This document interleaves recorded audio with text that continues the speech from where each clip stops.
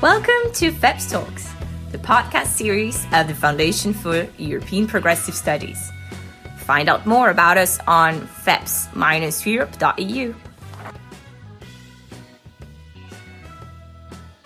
Hello, my name is László Andor. I'm the Secretary General of FEPS, the Foundation for European Progressive Studies, and you are listening to FEPS Talks, the podcast series of the Foundation. And this is exactly the 50th episode of the FEPS Talks, which we launched last year. And I have the pleasure to welcome for this special 50th edition of the FEPS Talks, Professor Enrico Giovannini. And Professor Giovannini is someone I came to know as a minister, because that was the first time when we met, when he was the Minister of Labour and Social Affairs in Italy. But obviously, we knew that previously he had been the chief statistician of the OECD, developing the concept of beyond the GDP to measure much more than just the national output of an economy, and develop policies to support economic, social, environmental, as well as institutional sustainability. And since we met, of course, we had many other opportunities to cooperate.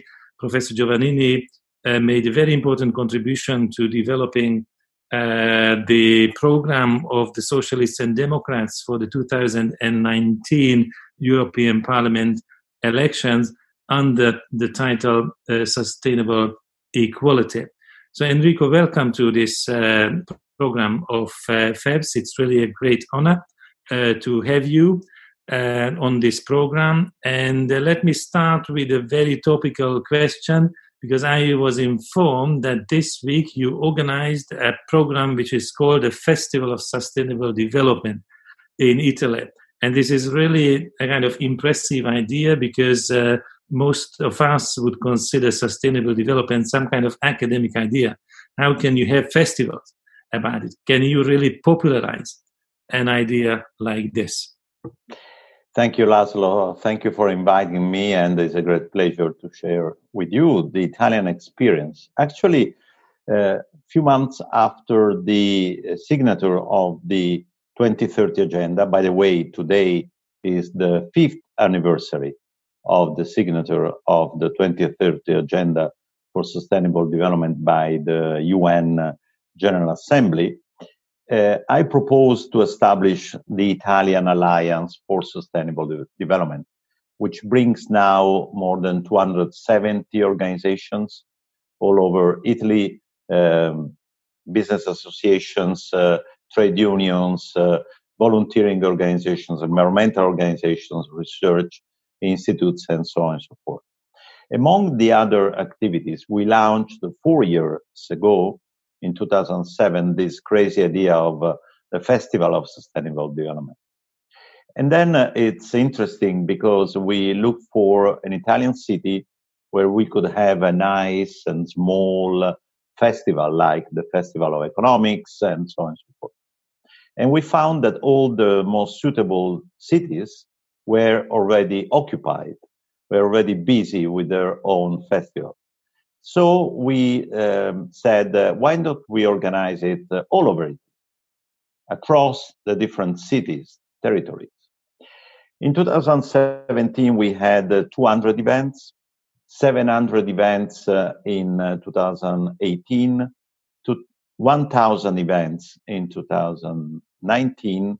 And of course, we have the festival between May and June. And this year, because of COVID-19, we were pushed to move it to 17 days, because actually the festival takes 17 days, exactly like the 17 goals of sustainable development. Mm-hmm. And it's quite amazing. We started on Tuesday this week. We will finish on 8th of October. We have now registered almost 800 events, which is really remarkable in a so difficult year.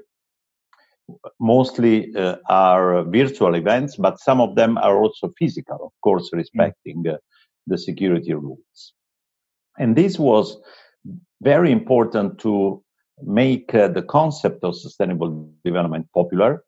We built the network of universities for sustainable development, which now brings together almost 80 universities, all the universities we have in Italy. And for example, last year, the network organized 300 events in universities, by universities, with students, and so on and so forth. And also this year, we have several events. We as ASBIS organized almost 19 events and 19 events. And we were shocked by the fact that the first event on Tuesday had 105,000 followers who followed the meeting. So Italy is very interested in this topic, as the population polls show. But now, of course, we are going to face a huge political problem in preparing the plan for recovery and resilience, which is all built around the concept of sustainability, resilience, and fairness. You didn't mention well-being. I know you have also been working a lot on defining and measuring well-being. Is this also a concept you discuss in the festival?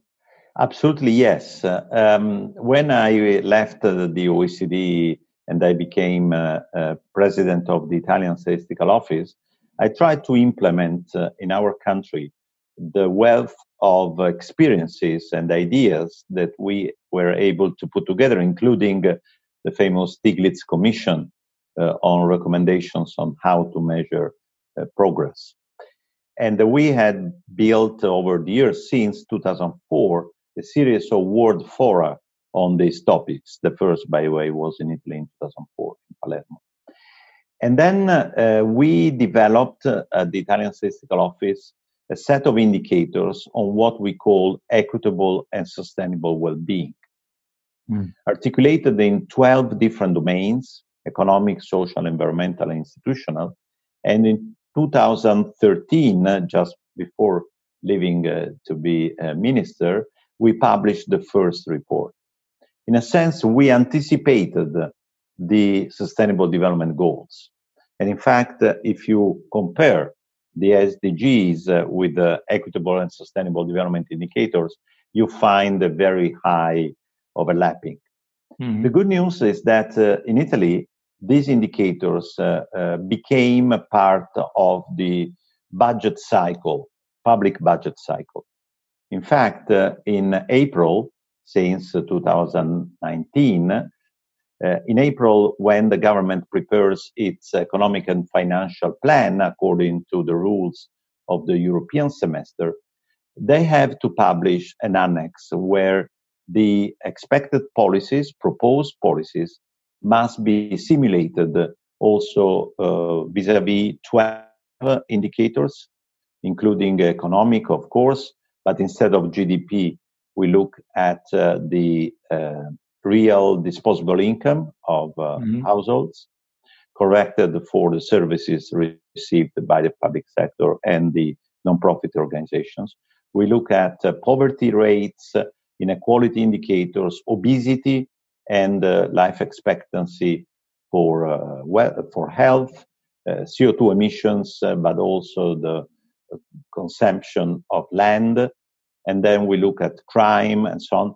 And the government is obliged to simulate the impact for the next 3-4 years of the proposed policies. And then in February, after the adoption of the budget law, they have to re-simulate their models, not in terms of plans, but in terms of actual decisions incorporated in the budget law. So that was something that anticipated, in a sense, the Sustainable Development Goals, the new semester. Therefore, we decided to embrace the concept of sustainable development instead of using the other one, but at the end of the day, they are very similar. I think it's a very important question what the European institutions could do or should do in order to support this approach. Because in some countries, as you explained also in Italy, there can be more advanced thinking and policy practice to incorporate sustainability and well-being in the process of governance. But maybe in other countries, this is a very distant idea. What, in your view, the European Union could do in order to ensure that Europe together, as a community, moves towards the standards which we all would like to see? Well, first of all, I think that we have to underline what the European Union has done or is doing, also thanks to the report that we produced, as you said, in 2019, and you were part of it, of course. Indeed. Because some of those ideas have indeed been incorporated in the priorities of the European Union, or the European Union, since the new Commission led by Ursula von der Leyen started. By the way, you remember that Ursula was Minister of Labor in Germany. We worked very well together with you when you were Commissioner to launch the Youth Guarantee, for example. Yes. We come back to this. Yes. Some of those ideas that were included in that report now are actual policies. First of all, von der Leyen gave a clear mandate to all commissioners and vice presidents to be responsible to implement the 2030 agenda, to achieve the Sustainable Development Goals by 2030. Second, she decided to have a very clear monitoring of what's going on through Eurostat and Gentilone's cabinet, by the way. Third, not only the Green New Deal and all the proposals really to make this transition very important also on the social sphere, the European semester has been now incorporating the Sustainable Development Goals. And in fact, the annual growth survey is not called in that way anymore. Now it's called Annual Sustainable Growth Survey. They didn't take on board our recommendation to call it the Sustainable Development Survey. But anyway, the environmental domain has been incorporated now in analysis of different countries. And then the specific recommendations are covering also not only economic, not only social, but also environmental and institutional points. Finally, with the decision about the Next Generation EU, that must be spent addressing the recommendations coming from the European semester, one can see the linkages between all these steps. So at this stage, I think that Europe needs to keep going in this direction with a difference compared to what has been done so far. The social dialogue and the stimulus to national civil societies to take responsibility for that. As this is a quite unique experience, not only in Europe, but worldwide. For those who are more interested, there are also documents in English, including our annual report. We will publish the next one, the 8th of October before, and we will present it before the Prime Minister, where we issue policy recommendations. We not only monitor what's going on statistically, but also on a legal sphere, but we provide recommendations. We do a lot of other things. And what the Commission should do is to simulate the creation of similar civil society organizations in all European countries. Right. Regarding sustainability, Ursula von der Leyen, Commission President, your former colleague, just announced in the speech on the State of the Union that the European Union would need to increase the ambition regarding greenhouse emissions, and the goal, the target, which was 40% to reduce emission would be increased to 55%. I would assume that you very much endorse this, but is this not a kind of too narrow focus in terms of what kind of targets can be used for the sake of sustainability? Should we not have a kind of broader spectrum of targets? Your point is very well taken, but again, needs to be seen as a part of a package. First of all, the COVID-19 crisis clarified to everybody, I would say, that sustainability is not about environmental issues, but also economic, social, and institutional risks. And we touched in some way very closely what could mean social unsustainability. And we are still in the middle of this crisis, so this is not gone away. What does it mean? That if we do not recover quickly from this situation, not only in terms of GDP, but in terms of employment, reduction of poverty, implementation of the social pillar that you know very well, of course, we will never be able to force the economic system to be more ambitious on emission targets. The concept of just transition now is very well known, very nice to quote, but how to make it happening in a situation where the crisis is already hitting the poorest, this is something that needs to be addressed. Mm-hmm. I like very much the way in which the Commission has prepared its guidelines for the preparation of national plans of recovery and resilience. They were published last week. They're very detailed, and for each and every investment and reform, countries are obliged to describe who will benefit from that intervention, who will be penalized by that.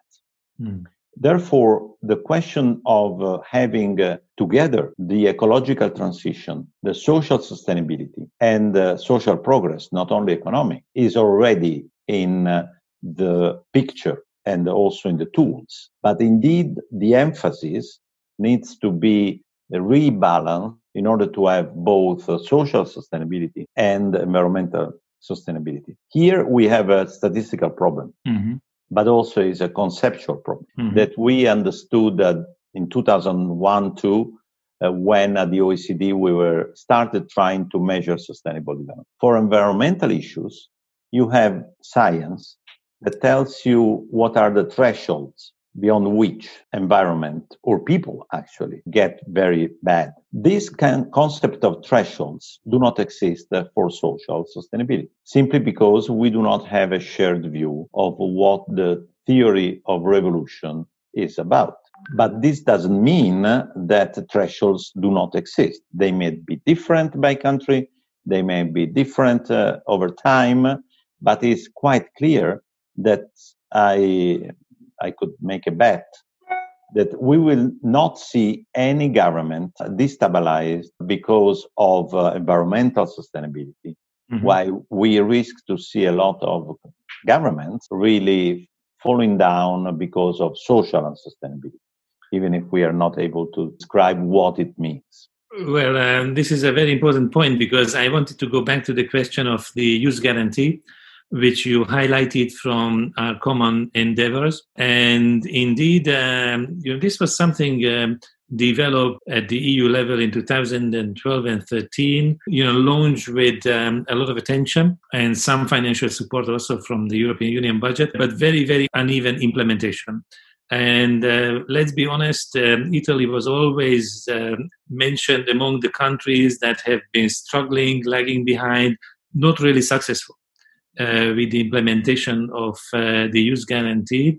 And I think it would be very important to figure out why exactly this mixed experience was observed, and what could be done differently, what should be done differently in the current crisis, which is, of course, a different crisis than the one 7 or 8 years before.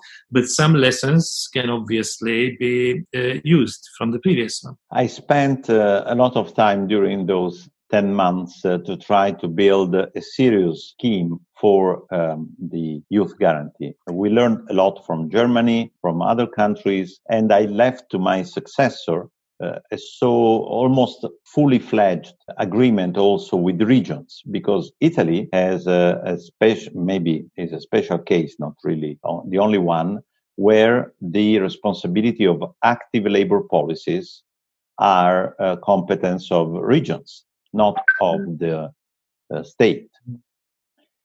The program started by the Renzi government, but then the Renzi government proposed to make a constitutional reform that was supposing to move the responsibility for active labor policies from regions to the state. At the end of 2016, the constitution reform was rejected by Italians, but this meant that there were 2 years of fights almost every day between the state and the regions about who had to do what. Therefore, the construction that we had built that was supposed, on the contrary, to have an integration of the two elements was delayed, was destroyed, and so on. Even the new agency for active labor policies that was established by the Renzi government was built assuming that the constitutional reform would have been approved. Therefore, they had to change again the rules of the agency and so on and so forth.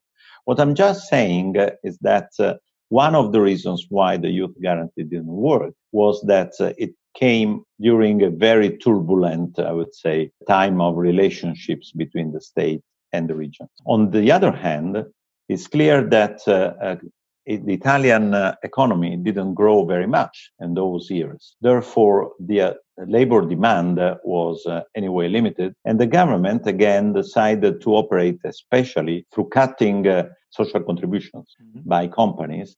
And that was very effective. And this, in a sense, killed the attention on youth guarantee.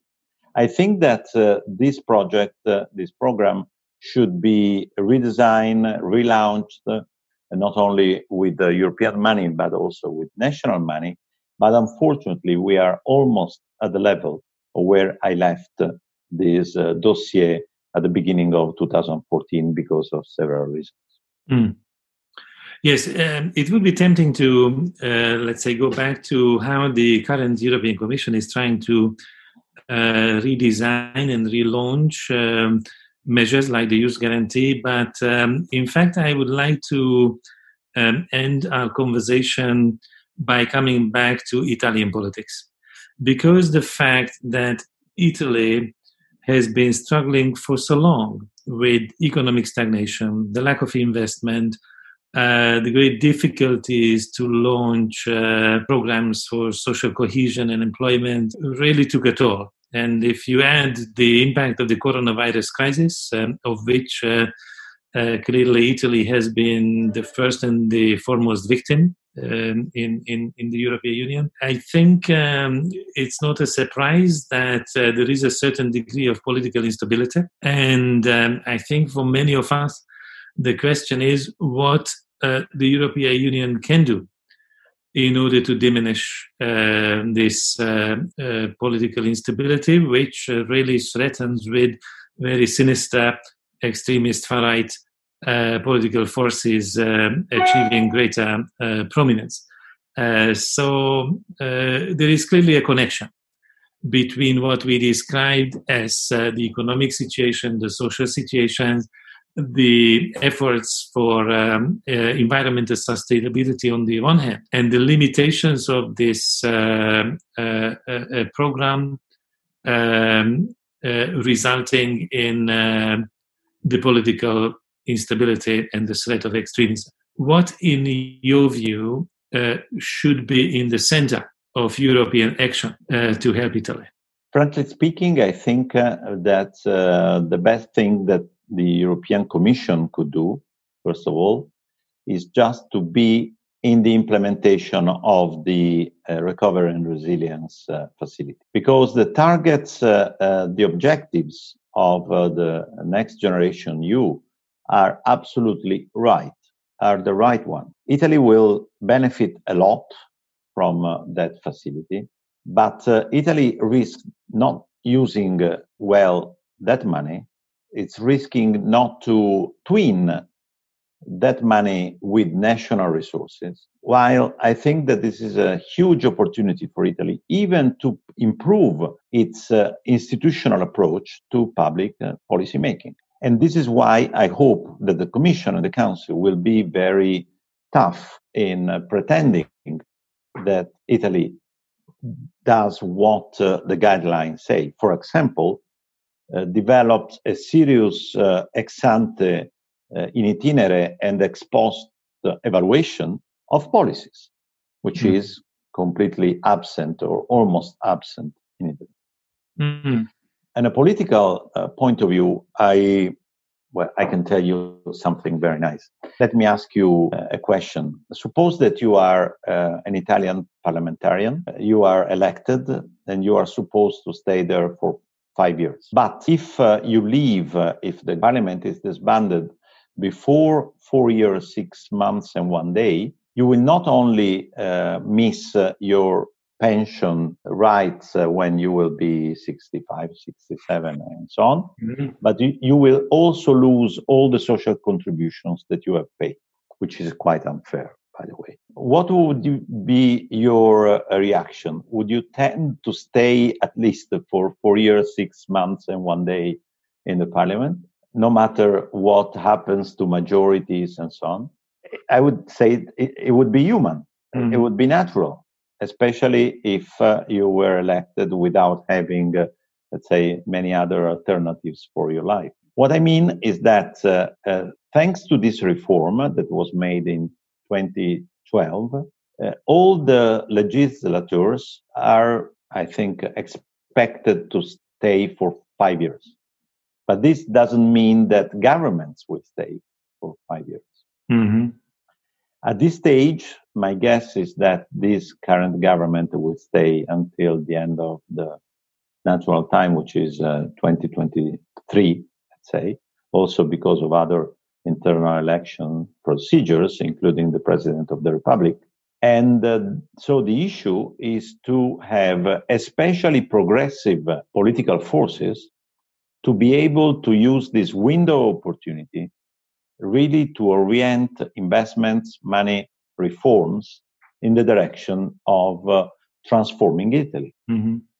Five Stars movement, which has the majority in the parliament, but has a lot of internal problems, lost a lot of parliamentarians, looks less, let's say, less convinced about some important actions to take, while PD, the Democratic Party, which has less parliamentarian, but could be really in the driving seat for indicating the future, especially because the European Union is implementing a very progressive agenda. Mm. You see what I mean? So being linked to the European priorities, money, and being able to transform also the destination of Italian funds, public funds and private funds, would be the best way to ensure political stability and anyway direction in the right sense towards sustainable development. Okay, thank you very much for this analysis. I think you highlighted for us that in a way the destiny of Italy is very much linked to how the European recovery is managed. And we have to work for a progressive recovery, which means that not only that we are not losing the green agenda while generating economic growth after the coronavirus crisis, but we put it into the center. And we restore this organic link between economic, environmental, and social sustainability, on which you can organize festivals in Italy. And hopefully other countries will follow this example, because if a country has weaknesses one way, there can be strength and kind of innovative ideas and solutions in another field. And this is definitely a type of innovation which we should look at. And also social innovation that would be absolutely necessary for managing this transformation that we are hoping for. Thank you very much for the amendment. Thank you, Laszlo. Yes, today was Professor Enrico Giovannini. I thank you, Enrico, for this conversation and hope to see you on many other occasions in cooperation with FEPS. With great pleasure. Thank you for your attention. If you found our conversation interesting, do not hesitate to share it on social media with the hashtag FEPS Talks. More is yet to come. Stay tuned.